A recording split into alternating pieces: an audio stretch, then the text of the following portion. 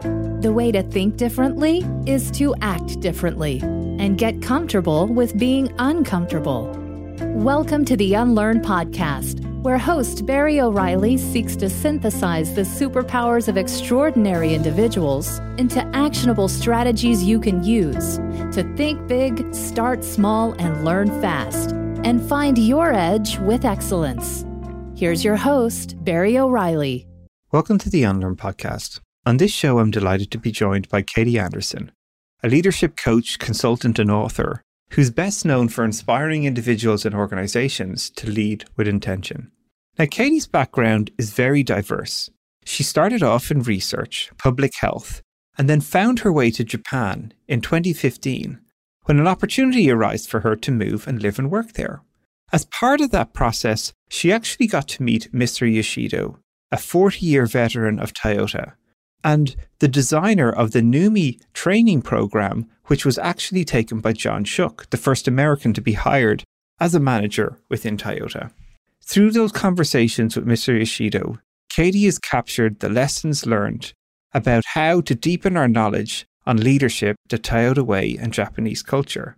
She shared those lessons back to help others deepen their problem-solving capabilities and create better patterns for behavior.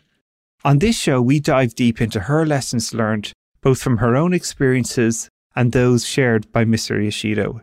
It's fascinating conversations about methods that I think can be really powerful to help you create high-performance cultures and succeed.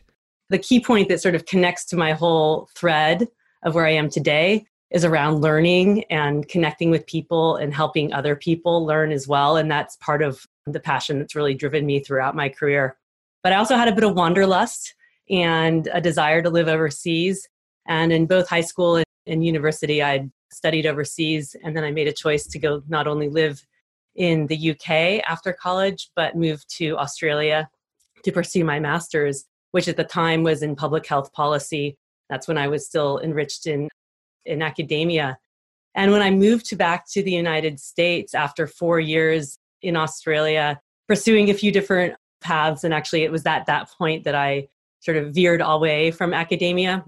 I came back to the San Francisco Bay Area, which was my home base, and took a job at the Stanford Children's Hospital, which at that time was Seal Packard Children's Hospital. And that was the entry point for me into what was really a life-changing or pivotal career moment where I moved into process improvement, and which then became really a passion around leadership development, because I also had my own sort of transformation of being an expert to a coach of other people. And through some career growth over that time, for 6 years at Packard Children's Hospital and then another large healthcare system, I started my own consulting practice. And then we had this incredible opportunity, not for my job actually, but for my husband's job, to move to Japan. And as a process improvement practitioner who had been applying Toyota production system principles in these large healthcare systems, I was really thrilled by the opportunity to go learn about what we now call lean at the source. And it really connected with that international side of me as well. I had been back in the United States for about 8 years at that time. And so off we went to Tokyo with our almost 1-year-old and our 4-year-old with us, and embarked on this incredible adventure that has really dramatically altered the course of both my career and professional trajectory, including meeting a man named Isao Yoshino, who I have just written a leadership book. It's sort of part memoir, part leadership book, part history. He worked at Toyota for 40 years. And now I lead study trips to Japan to help leaders from outside of Japan really understand Japanese culture and the Toyota way principles. And I couldn't have imagined where this would have all come together. But now I see it's like this incredible synergy of my love for multiple cultures, my love for learning, and really my love for people development as well. Yeah, that's a pretty nice convergence of lots of things to find, like a sweet spot for yourself in some respects, right? And even listening to your story, it doesn't sound like it was obviously a direct line there in any way, right? Like you sort of worked your way into that. And so what have been some of the reflections for you then, even along the way? Like what were the signals that helped you sort of recognize that you wanted to go in certain directions? Or curiosity sounds like one aspect of it, but you wanted to make transitions even from, leading teams to coaching other people how to lead teams. What were some of those inflection points for you? Yes. Well, the big pivot for me was moving away from this, what I thought was my career path towards academia and research. And it was over a few years really that transition happened for me. And I realized that, I love learning and research and the sort of the intellectual side of it. I also am an extrovert and I get energy from really connecting with people. And I found that the type of research that I was doing, while important and interesting, was very retrospective. And I didn't feel like there was something tangible I could see or a tangible outcome that I was impacting. And so I moved into healthcare consulting, and from that, process improvement work. Through that, I had a real pivot too, because I had been trained as being, an expert, researcher, an expert problem solver. I mean, we were hired in at the hospital to be great problem solvers and sort of assigned to different parts of the hospital to kind of go out and help put some brain power to the problems that the organization was solving or trying to solve or fix, which is really exciting. I love diving into the complexity of systems, and I like the sense of helping people solve problems. Probably my biggest unlearning that had to happen was that now that when I was in a role to help other people solve problems, not problems that I was responsible for figuring out, I really needed to shift my mindset and also shift my approach from being the one who's going in and doing it all to really going in and helping other people by asking more questions, teaching, modeling the way, and being more their guide through that problem-solving process. And that really required me to show up in a very different capacity. And then as I continued to then be responsible for managing teams of people as well, how was I developing my people to be more capable? I couldn't just tell them what to do, but how do I create those experiences?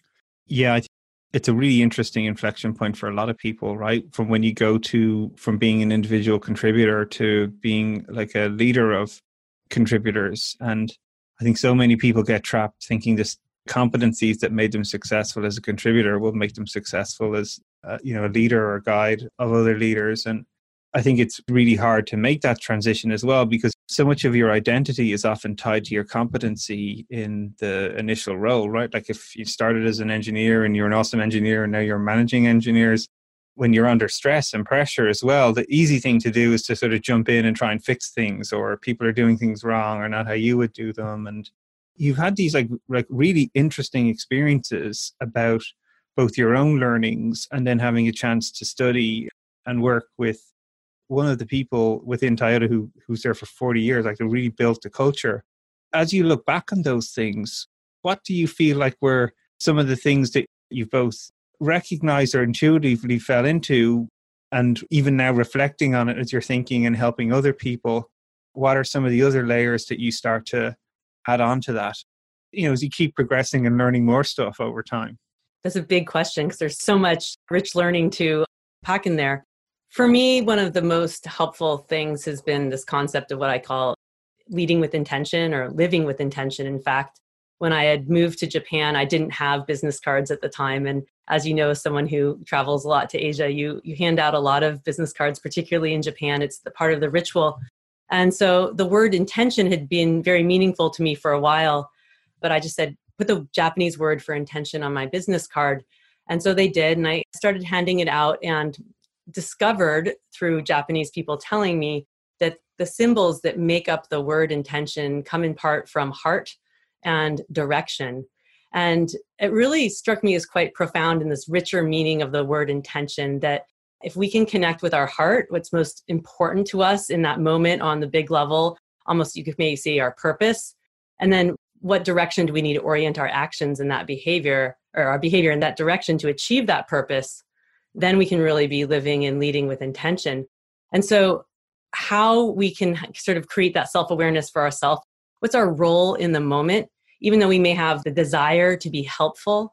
As you said, when we are leading teams of people or in a coaching role, how we can be helpful as an expert versus a leader of people is very different. And the behaviors that we need to take to align in that direction of achieving that helpfulness is really different. And so For me, it's about really just coming to understand, and I've talked to Mr. Yoshino about this too, what's your purpose in the moment? Is it to be more telling, to give the direction, to set the targets, and to be more explicit about this is where we need to go, or this is exactly what needs to happen?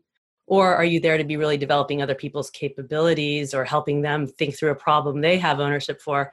And those are two different behaviors, and it can help us stay very grounded in sort of what is more effective in that moment, because we do need to own our expertise and our experiences. It's not like we should get rid of that when we become a leader or in a role called coach. But how do we put our expertise to the side when in that moment we're there to help someone in a different way? We're almost there becomes the expert helpers, not the expert content knowledge folks. Yes, it's a really, really interesting point to me. It reminds me of a conversation I had with Christian Melzer, CIO at Volkswagen. And when he was starting the role, he had this very interesting sort of similar parts that resonate here. It's like one part of the role is recognizing how you're developing people and growing them and encouraging them. But at some point, you also do have to give direction. People look to you as a leader to make these choices. And if you spend all your time just asking people, what do you think, what do you think, what do you think, or how would you do that, it sort of decredits some of the, well, why are you leading if you're all... So it was really interesting to hear him just, we've all been these points, is how do you strike that balance where, I love this notion of breaking down intention and its true meaning. Another great manifestation of Japanese culture about why words actually have such deep meaning behind them when you deconstruct them. How do you find that sort of, that balance where, yes, you're being empathetic, taking information in, encouraging, but also then at those moments where you do need to actually be explicit about the direction, maybe not how people get there, but certainly what success might be. What are some of the things you've sort of learned along the way there? That's another great question, and one that I see a lot. So when leaders have this epiphany that, oh my gosh, I've been so super directive and that's not aligning with my purpose of the part of my role, which is developing people, they almost over pivot to the other side and become much more always asking and trying to only ask open-ended questions, but then they're not doing the other part of their role, which is setting direction. And that's actually something I learned from Mr. Yoshino the very first time I met him. He was on stage talking about his role as a manager at Toyota. And he said something so profound to me in this one simple statement. And he didn't even remember saying this. I asked him a year later when we started to become friends. And he said his role as a manager was to develop the person working for him, but first by setting the target and issuing a challenge, and then providing the support and development of that person while he or she went forth and was trying to achieve that challenge. And as he was developing the person reporting to him, he was aware he was developing himself as well. And to me, that sums up like the simple but challenging thing about leadership, which your role as a leader is to set the direction, to provide the support, and to develop yourself. So in terms of how do you balance that? Because people need alignment. They need to know what the target is, what is the direction of the organization. I would say to step back and even say, do you have clarity as the leader on where your organization or your company needs to go? And if you don't have clarity on that, it's unlikely that your people do. And then also even you can check in and ask them, what is your understanding of what our target is? How does that align to the work that you're doing? And how can I support you? And you can provide input, of course. Leaders do need to get input from their team to understand what's happening. But really, the job of the leader is to be looking further out and understanding where do we need to be steering the ship towards, and then how do they enable the people who are working with them to actually do that. It's interesting. You're reminding me now of another story from a lady called Patty McCory. She was the chief HR officer for Netflix, and she had this hallway test where she would sort of go down the hallway and she would just stop people and ask them, what's your current focus? And see how they would respond. And some people would be like, freezing, like, well, I'm building a mobile app. And what you'd be actually looking for is people to actually say, what is the direction the company is trying to go for? So like we're trying to reduce retention by 25%. And how I'm contributing to that is actually I'm building this sort of application that's going to increase the uptime for users to watch shows. So she could get a sense of how well people understood the direction. And what they would say is if people didn't know the direction that had been set by leaders, it wasn't necessarily a fail on the individual, it was actually a fail on the leadership team because they weren't communicating the direction well. So what you're describing here is really resonant with that, is because it's a problem like so many companies have, is people don't know the direction, or leaders aren't give good clarity for what it is, and people are trying to do their best, but without a vision, it just creates activity, but not in a meaningful direction. So it's kind of interesting to hear you share these sorts of patterns that people can see, even in their own company. They can ask themselves that question right now, like, am I clear on what's the target I'm trying to achieve? Do I feel supported in getting there? Do I feel like my manager is growing as a result of trying to help me get there? Like, they're all great questions to spot cultural cues in companies to see, if they are performant in some respects. Absolutely. When I go in and coach or consult with organizations or individuals on problem solving, the very first thing we start talking about is, the very simple, at the very basic level, the problem equation, which is target minus actual is the gap or the problem. And people focus a lot on, okay, how do we understand the current condition? Let's go see, let's collect data, let's collect facts, let's really understand the rich current condition. But when you say, well, what's the target or what's the challenge? What's the direction you're moving towards? More often than not, they get stumped and stuck, because I think leaders in general have forgotten to really communicate clearly what is the target, what is the goal. And so we can't expect people to be really solving problems in our organization if they don't know what is the gap they're really trying to close. What are some of your helping leverage points there then when you're working with teams, or some anecdotes you've had from companies you've been working with about helping them sort of recognize that in it may have just been a blind spot for them before? Absolutely. And I think it's also partly we all feel so busy and there's so much going on, and some of that's because we have a lack of clarity of what are the most essential things to do. I remember back to when I was working at another large healthcare organization. The leaders were trying to unlearn and relearn a new way of thinking about strategy, how to even set and communicate direction to the people in the organization. And this is the work of senior leadership in the organization, is to set that direction and, of course, enable and support people. But we spent a lot of time working at that executive level of saying, what are the top priorities of the organization? Where do we need to go? We assigned each of the most executive team to own a specific part of the company and to do a deep dive analysis by working with other people to understand and articulate what was most important in that, like around quality or safety or customer satisfaction. And then come together to say, okay, how much bandwidth do we have to even put towards all of this? And what are all the initiatives going on in the organization? Actually, it was so eye-opening. I remember vividly, we were in this huge conference room and we asked all of the next level down, all the directors in the organization to come forward with all of the things that they were working on, because the priorities that they had either assumed or been told or had just come up with in their own silo. And it was clear, well, this is why we're not achieving anything, because it's impossible to get everything done. And so making that work visible was really a helpful enabler, and also assigning thought leadership to specific executives to really own the deeper thinking around certain aspects of the business and having them go out and do the talking across the organization were real enablers for sort of over that next year for the organization to start getting more clarity. Of course, strategic cycles are much longer, but through that process, it just started to make it all much clearer of what the direction of the organization needed to be and really what the top priorities and energy had to be focused on.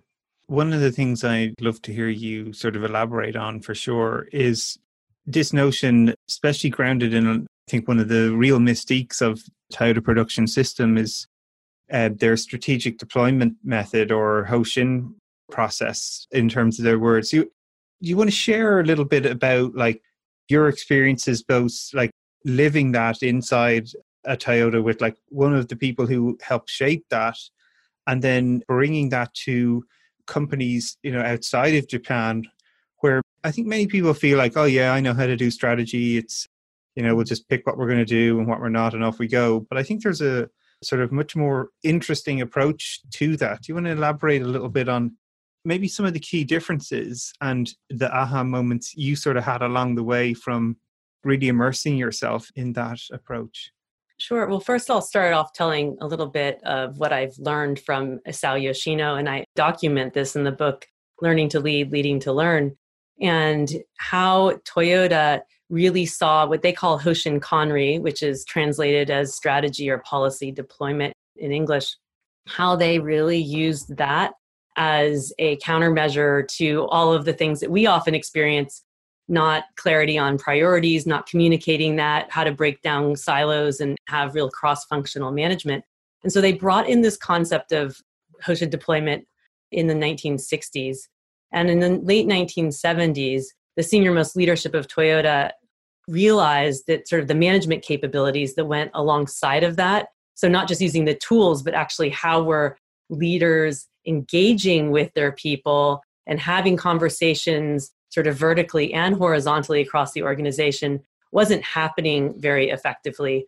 And Mr. Yoshino was one of a handful of members of Toyota who were responsible for this unlearning and relearning program at Toyota for its 1,000 most senior managers and senior leaders in the organization. It was a 2-year program of how to really effectively use Hoshin as a communication tool and process. So the tool supported the process, which was really around identifying the top most strategies of the organization and how does the next level down contribute to achieving those strategies, and then how does the next level down do that.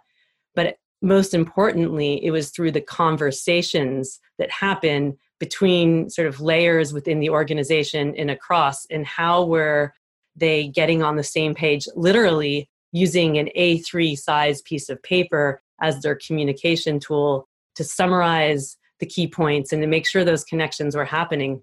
And really what I see the difference of Hoshin Kanri as it compares to sort of traditional strategy and strategy deployment is that it's really anchored in this concept of the scientific method of plan, do, study, adjust.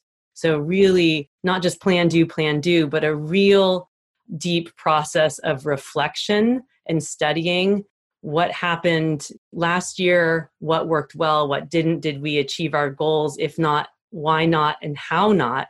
Not just looking at the outcomes, but really understanding the process and then creating a revised plan for the next year and having that conversation at all levels of the organization. So this combination of deep reflection and understanding of the process, as well as the method of communication. So it's not just top-down command and control, like this is the target we're going to achieve, go forth, but really that connected understanding of how are you going to contribute and you and your team going to contribute to achieving that goal. And actually through this program that Mr. Yoshino was part of, one of the things that they had the senior managers do was not just focus on the operational outcomes that the leaders need to achieve, but they also had to identify for their top priority item, how are they as the leader going to support their team to achieve that? So getting back into your role as a manager is to set the target and provide support and really reinforcing that. So to me, that's a real key difference than how we often think about strategy at Western organizations. Right. And maybe there's even people here listening, they're going, well, hang on, like the leader set the target and then there's a conversation that happens at multiple levels. And that just sounds like, leaders have set the direction and I've got to do my weekly report and fill out my report and go and meet my manager and tell them everything's going great. But I think there's some real, very, very powerful nuances here that I think are worth highlighting. First of all, this idea of the quality of information flowing up and down the company. This very much bidirectional conversation between where leaders aspirationally want to go with a target and then teams sharing the reality of the real data about what was achieved. And we might say that happens in a lot of companies, but it doesn't, right? The information, people are afraid to share the truth. they're afraid to be shouted at, or nobody wants to share bad news. And yet, to this point you mentioned about training managers to have those sort of difficult conversations that makes it safe for people to volunteer the correct information. So better quality of information is flowing through the company, better decisions are being made, there's greater alignment. And that's a real, like, I find massive skill, like, missing in so many companies. And I think what strikes me as truly unique, especially in this context you're describing, is that that's not the case there, that managers are actively taught how to encourage and get the true information from employees. So even if it's bad news, it's actually a good thing because it's the real data. Therefore, we can actually take action based on the truth, not a version of the truth that's sort of right, but not perfectly right. And then you've got leaders making potentially good decisions, but on bad data, and then that just leads to more bad results. So can you share a little bit more, especially about this, like how Toyota are helping these leaders nurture that conversation? Because I think some of the magic is these, as you said, the personal interaction moments where the contributor feels safe to say, yeah, that experiment we did, actually it didn't work. It was a disaster. And isn't that awesome? So what are we going to do next? You know, like, I think it's something that, you know, I know you've experienced and seen how those programs are designed. So I'd love to hear you to elaborate a little bit on some of your experiences there.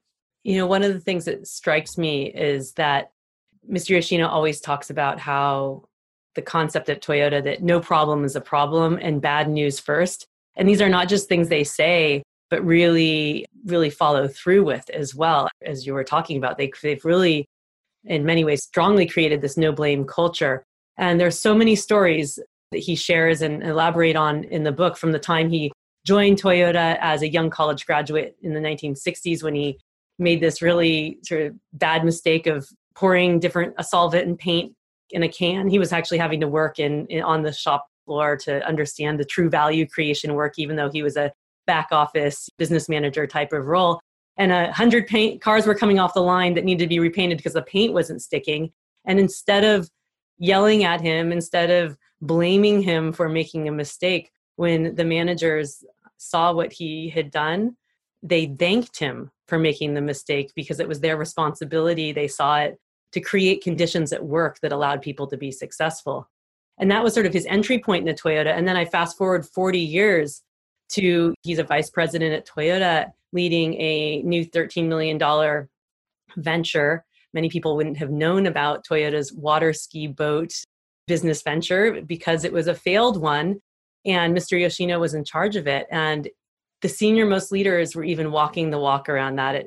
There was one time Mr. Yoshino talks about how he knew that the business was failing. And this was about probably a year before everything totally went down the tubes. But it was a very complex story, and I get into it in the book. But he had an opportunity to speak to Mr. Fujio Cho, who was then the president of Toyota.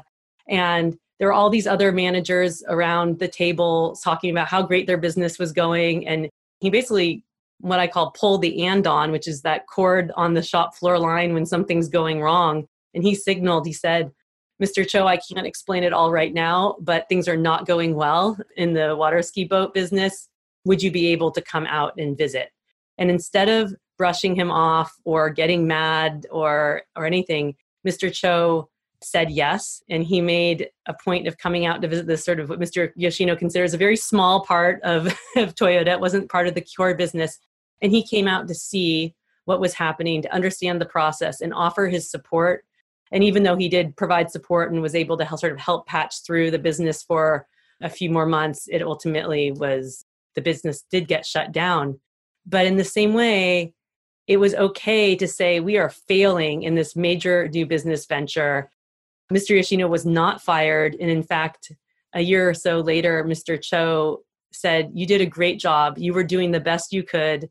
You were new to the boat business. We were new to the boat business. And there are things that we all did that contributed to the boat business failure. And to me, that's really strikes as quite profound, that true, like no blame, not singling one person out for making a mistake or not doing things as well as they could have, but have really encouraged that the giving it a go And knowing that if we're going to be trying out new ideas, that there is going to be some failure along the way, and accepting that and thinking about how can we actually be supporting people through that process and not just celebrate the successes, which of course are great, but also celebrate and reflect on the failures as a source for learning.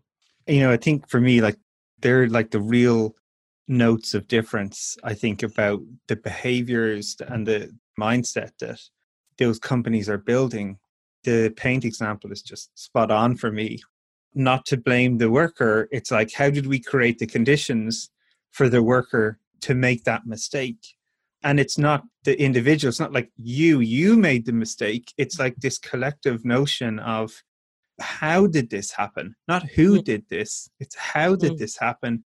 And how can we fix the way we work so that's not going to happen again to anyone, not just that person who it current.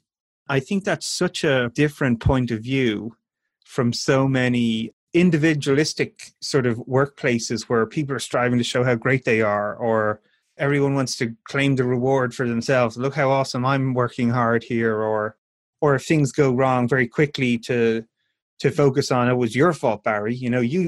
You made the mistake, or you thought you could make that business work. And I think one leads to negativity, suppression of information, politicizing, versus I think this notion of like bringing problems out into the light and recognizing that the real challenges are what they are, and having honest, open conversations about them so we can make progress in these difficult circumstances. And invariably the best companies I see or work with or have an opportunity to spend time with at all are always focused on how we make this better, not whose fault it was. And that's a huge point for people to really think about in your company, is when failures occur or how information moves around, what's the quality of the information and why is that? And otherwise, if you don't have good information, you can't make good decisions. And I think that's another magic of the whole systems that they build.